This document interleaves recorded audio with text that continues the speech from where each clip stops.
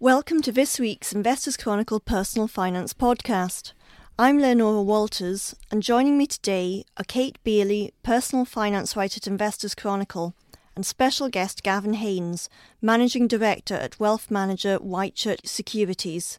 This week's Portfolio Clinic features a reader who wants to maintain his lifestyle in retirement by generating a relatively high level of income. Gavin, if people want a high level of income from their portfolios in retirement, what kind of investments could they consider holding? Well, with rates on cash remaining miserly, the necessary evil is if you want to enhance your income, you need to be prepared to take on some risk. And the thing is, as people reach retirement naturally, as they stop earning, their risk tolerance falls. So which investments they go in depend on what their personal tolerance is for risk, how much they've got to invest, but also the time frame that they're investing in. First of all, I'd always advocate trying to build a diversified portfolio. So if you're looking to generate income, you can start, there are sort of multi-asset income funds that'll invest in, that'll put together a portfolio for you within a fund that invests across different asset classes. But if you're building a portfolio yourself, providing you're prepared to accept the ups and downs of the stock market, I still believe dividend producing shares held either directly or within funds to be a very good area. But also diversify, look at fixed interest bonds, still have a part to play. It's not an area we're particularly keen on, but selectively they still have a part to play. And also areas such as commercial property, provide a good level of income, and digging deeper there are alternative areas such as infrastructure and even absolute return funds now that can generate an income. So there are a number of opportunities, but again, like everything in investment, it's a trade-off between risk and reward. It's interesting you mentioned bonds, because obviously, like you say, they maybe not flavour of the month at the moment. What kind of bond funds could people consider, and how much should they allocate to them? As you say, certainly it is an area that's very tricky at the moment, particularly an area that will be under pressure if interest rates rise.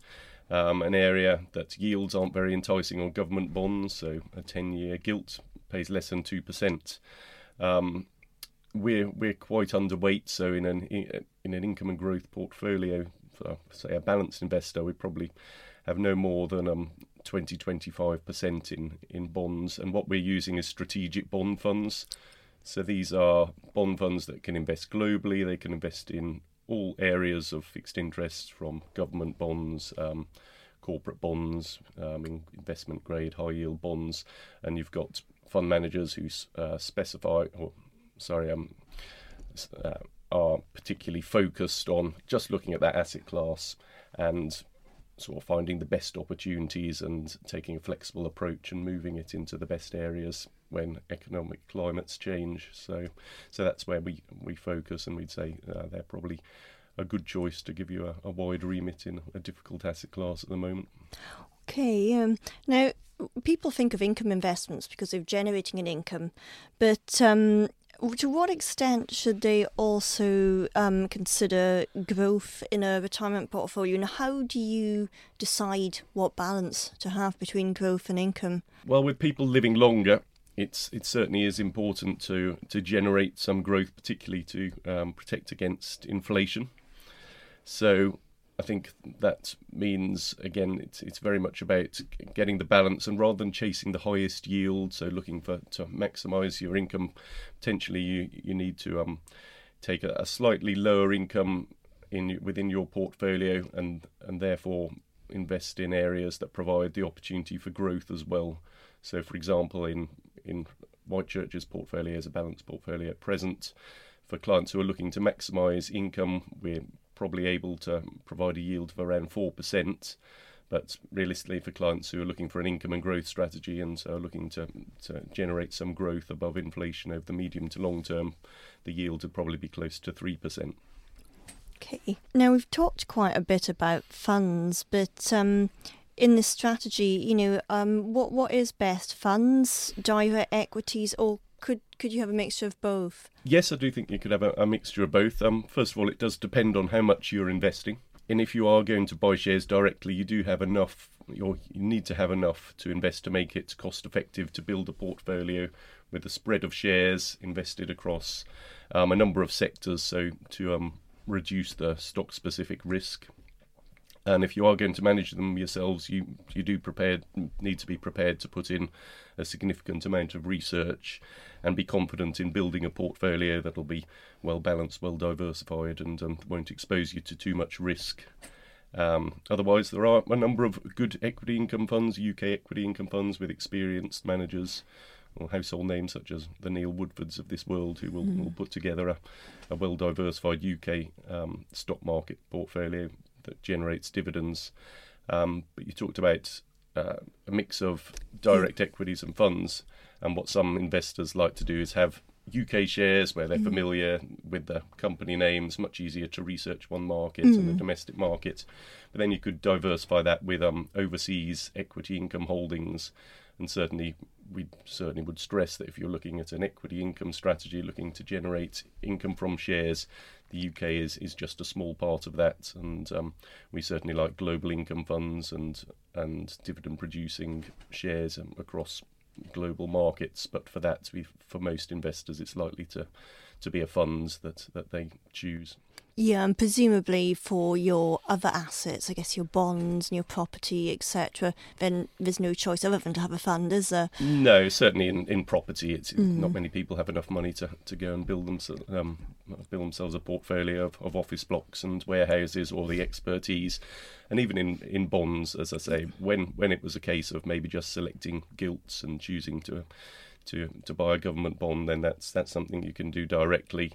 But where certainly we see little value in government bonds, and you have to look further down, dig down deeper, and certainly buying corporate bonds is tricky and requires a significant amount of research. Then for most investors, we would say the fund route is worth the charge. Yeah, and I mean, there's not many corporate bonds people can access directly anyway, as there's not really a proper choice of them. Well, you can buy corporate bonds directly, but it's really the amount of research and, for example, bonds issued by banks. The prospectuses are as thick as a telephone directory, and in terms of the clauses you need to understand and where you fit in the pecking order of getting your money back, and so I would say probably steer clear away and leave that one to the fund experts. Okay. Now, when you're putting together a high-income, I suppose, portfolio like this, are there any investments that might look really tempting because perhaps they got a juicy yield on them, but you should avoid? I think you hit the nail on the head there with don't be too distracted by a juicy yield or a headline yield. I think, as we talked about, it's a case of risk and reward, and the higher the yield, in simple terms, the greater amount of risk you're likely to be taking on to generate that. So certain areas, I guess, sort of unregulated property schemes you've seen people falling foul of, which have promised people sort of very, very compelling yields, which really aren't realistic. And as I said, sort of with our income portfolio with equities yielding around 4%, government bonds 2%. Anything that's much in excess of that, you really have to sort of dig down deep and ask what risks you're taking to generate that income. And I mean, I guess you should always check if something's regulated, should you? Because that seems to be where some of these awful kind of recent scams have come from. Yes, totally. And I think property in particular, and sort of it's sort of offshore property schemes, and sort of people have been suckered into those. And yes, I'd certainly say sort of look for most investors, UK regulated funds sort of make sense to just limit your universe to that. Yeah, I mean, even though within the I suppose the regulated area you get high yield bond funds, which I suppose perhaps even higher yields than strategic bond funds. What's your view on them? Because they're obviously regulated, they're kind of respectable investments, but yeah, totally. They definitely have a part to play in a portfolio, and we think high yield corporate bonds is one of the more attractive areas of the bond market, especially if the economy is improving. However, we sort of categorise them, we'd put them in a stock market risk bucket. So just because it says bond on the end, that doesn't mean it's a low risk investment. And certainly high yield corporate bonds, they can offer an attractive income, but they can also be volatile in a similar way to the stock market. So you have to be aware that you're taking sort of significant capital risk if you're going to chase the yields offered by high yield corporate bonds. Yeah, I suppose in that case, then, is there any point having them? Should you just, if you're going to have that level of risk, should you just have the equities and not bother the high yield bonds? They can act as a diversifier, so they do have slightly different characteristics. So we'd sort of say that there is a place for both within a portfolio, but yes, I think they're certainly not an alternative to people who'd invested in government bonds, for example, and saying, I don't like the yield on government bonds, I'm going to switch that all into high yield corporate bonds, because you're taking on very different risks if you do that. Okay. Now, there's been quite a bit of talk of interest rate rises, both in the US and UK. People are saying even next month for the US, unless things in China kind of totally mess up. And the UK, they're saying like early next year, I think. I mean, to what extent do income investors need to factor these possibilities, I guess possibilities, not certainties, into their planning? What are the key points to consider if they need to do that? I guess first of all, sort of our own view is that we think interest rates are likely to remain lower for longer. We think the global economy remains in a fairly fragile state, and we don't see material interest rate rises for some time to come. But yes, you're quite right. The Federal Reserve in the US and the Bank of England have already started sort of sounding out markets and giving warning shots that rate rises are imminent, and so that's certainly something investors need to consider and when they're formulating their investment strategy.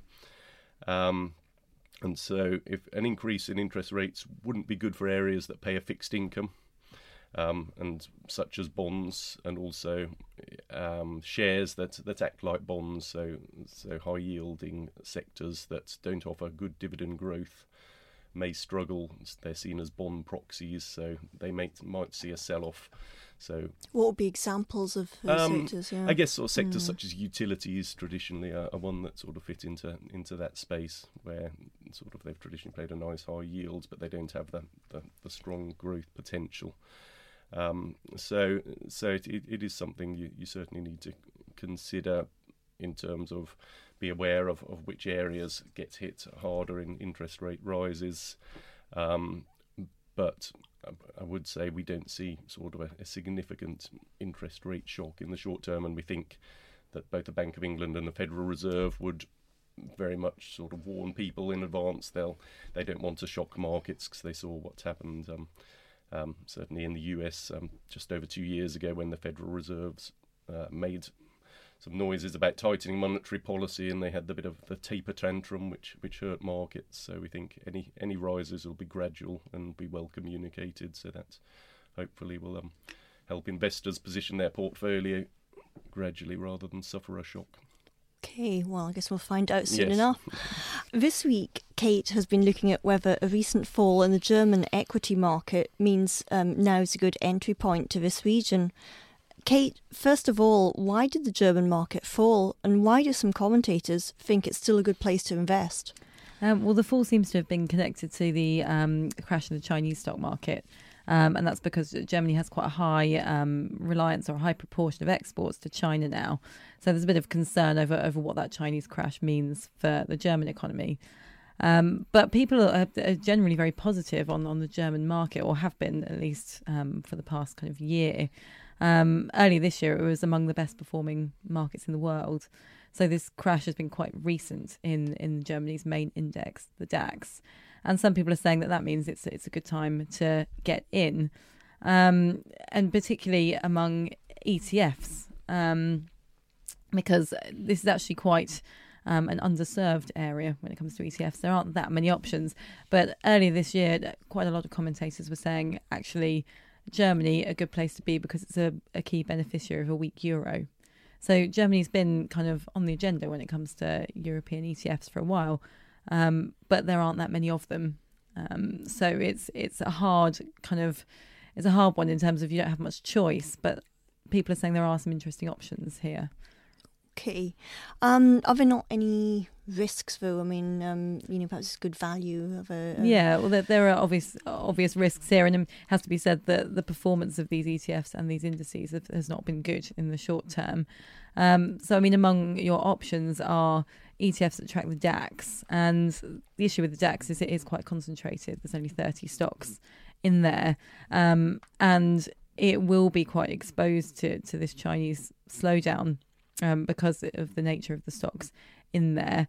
And it includes things like German car companies, obviously big exporters. So ETFs tracking that, bit of a risk there. But then there are some other quite interesting small cap ETFs now. For example, DBX trackers Mittelstand and Mid Cap Germany, which people say is quite an interesting one. Over the long term, small cap does tend to outperform, but the risk here is obviously these are smaller companies, so maybe a bit more volatile. So, I mean, there are risks, and Europe is obviously having a bit of a volatile, unpredictable time at the moment, and Germany is part of that. So there's no kind of guarantee that this market is heading in the other direction, but people seem to like it on a kind of fundamental basis. Gavin, do you think UK investors should be getting exposure to German equities at the moment? Yeah, we do certainly like Europe as a region, and yes, I do believe Germany does offer some attractive opportunities. As Kate said, they've seen a significant sell-off over the summer, and that could create a buying opportunities. There's the continuing uncertainty, obviously the Grexit fears, and with a general election in Greece announced for September, the political situation in Europe's going to remain volatile, and also the China situation. Having been in China a couple of years ago, I was amazed even then the number of BMWs and Mercedes that were clogging the streets of Shanghai, and so areas like that are specific headwinds. But saying that, the bigger picture is that the economic environment in Europe is improving. Fueled by the quantitative easing policies of the ECB, the picture is getting better, and the picture's certainly improved for companies. And from a valuation perspective, we think the German stock market is cheaper, for example, compared to the US stock market. Yet, if you look at the potential for profit growth over 12 months, how earnings are estimated to grow over the next year, the picture in Germany certainly looks much more attractive than the US stock market. So, I think for a lot of investors, they may choose to follow exposure to Germany as part of a wider European fund. But yes, there are ETFs, there are actively managed funds that you can gain exposure to Germany directly, and it could be a good recovery play following the recent summer sell-off. No, one thing that I suppose has occurred more recently is obviously a lot of currency fluctuation.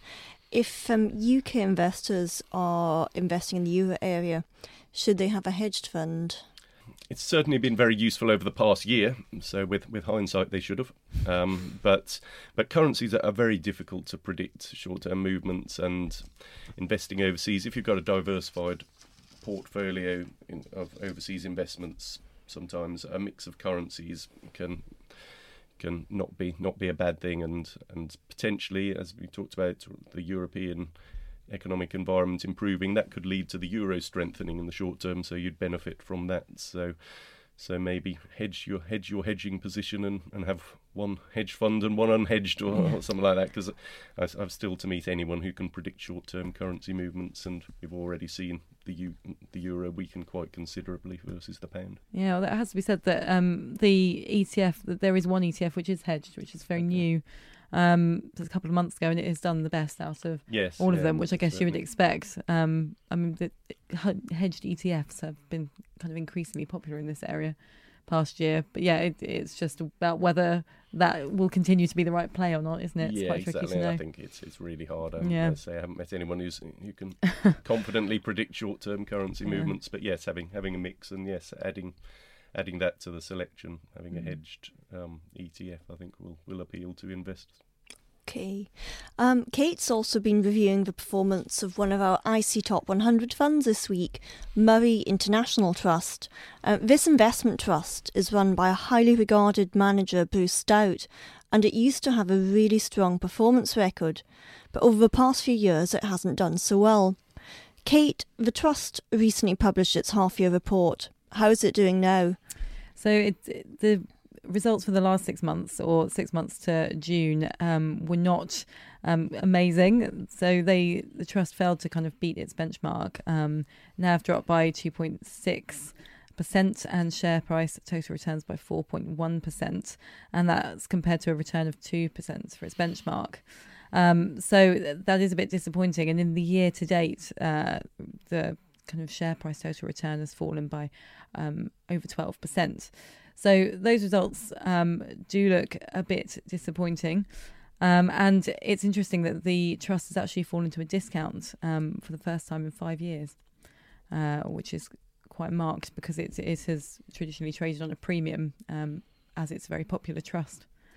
And you spoke to some analysts as well. I mean, what do they think? Is that discount, is that an opportunity to get in?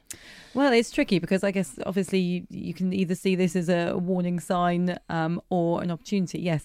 And it comes down to what are the drivers of this performance, I guess.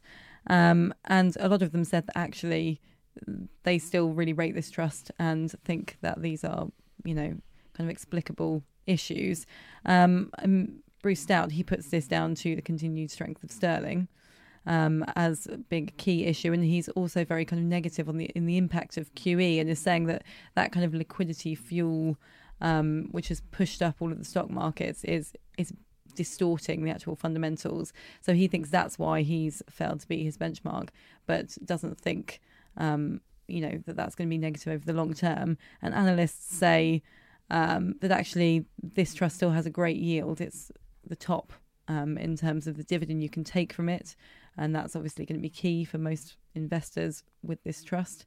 And they say that actually, they've still got confidence in him, and over the long term think that his views, particularly on things like emerging markets, could come good. So, they're still actually very positive. Okay.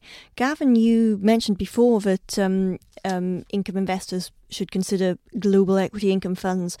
What do you think of Murray International? Is that a global equity income fund that you think would be a good option for investors? I think it's certainly one to consider. As Kate said, it's now fallen to a discount. It's traded on a premium for a long time because Bruce Stout is held in high regard, and all fund managers do go through periods of underperformance, and that hasn't made him a bad fund manager overnight. And certainly the yield's enticing now. I think it's got a yield of around 5%. It has had sort of a bit of a perfect storm. It's had exposure to emerging markets, which have obviously seen a widespread sell-off, and with I think around 90% overseas, the unhedged, the strengthening of sterling has hurt performance as well. But I say that doesn't make it a bad investment, and we do like the global equity income story.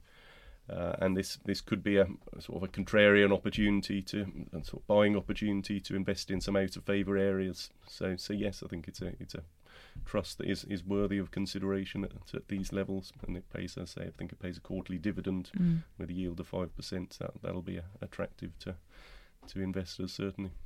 It's certainly struggled for a while. Now, when you get this situation, respected manager who has been good, but let's say falls on hard times, how long should investors give the manager to turn around performance? I guess it depends on the manager to an extent. I mean, as I said, all managers do have periods of underperformance. I think it's for us, it's very much about whether we agree with how the manager has the portfolio position going forward, and if our views are aligned, we can understand why it's underperformed. Then we'll continue to hold on to it. We'd say don't be too hasty to judge on past performance, because the cycle may be about to change. So in Bruce's case, he certainly has had a low weighting in US shares, which have done very well. But our own view is that the US stock market has had a very good run. Shares certainly don't look cheap there. So we think that's the strategy he's pursuing could be a good medium to long-term strategy from this point. So in that case, we'd sort of say there's a good reason to hold on. And I mean, it's interesting that he's kind of continued to hold on to quite a lot of Latin America stocks, hasn't he? And I think as a kind of area of alternative income. But repeatedly, that looks like an area which has damaged the returns because obviously that market's not done well. I mean, what do you think about that? Yeah, I mean, Latin America, Brazil in particular, is so driven by oil and other commodity prices, the fall in the oil price and then the slowdown in the fall in commodity prices with the slowdown in China has particularly hit that area. And momentum remains against it, but at some point the valuations are going to become very compelling. It is perhaps starting to look oversold, so perhaps now is not the time to cave in and sell it. But at the same time, you're probably going to have to be patient in terms of when it recovers. Okay, another one to watch then. That brings us to the end of this week's podcast, so it just remains to thank Kate Beerley, personal finance writer at Investors Chronicle, and special guest Gavin Haynes, managing director at wealth manager Whitechurch Securities. You can read more about generating income in retirement, German equities and Murray International Trust in this week's issue of Investors Chronicle. Thank you for listening and have a great weekend. When you need mealtime inspiration, it's worth shopping Kroger, where you'll find over 30,000 mouth-watering choices that excite your inner foodie. And no matter what tasty choice you make, you'll enjoy our everyday low prices, plus extra ways to save, like digital coupons worth over $600 each week. You can also save up to $1 off per gallon at the pump with fuel points. More savings and more inspiring flavors make shopping Kroger worth it every time. Kroger, fresh for everyone. Fuel restrictions apply.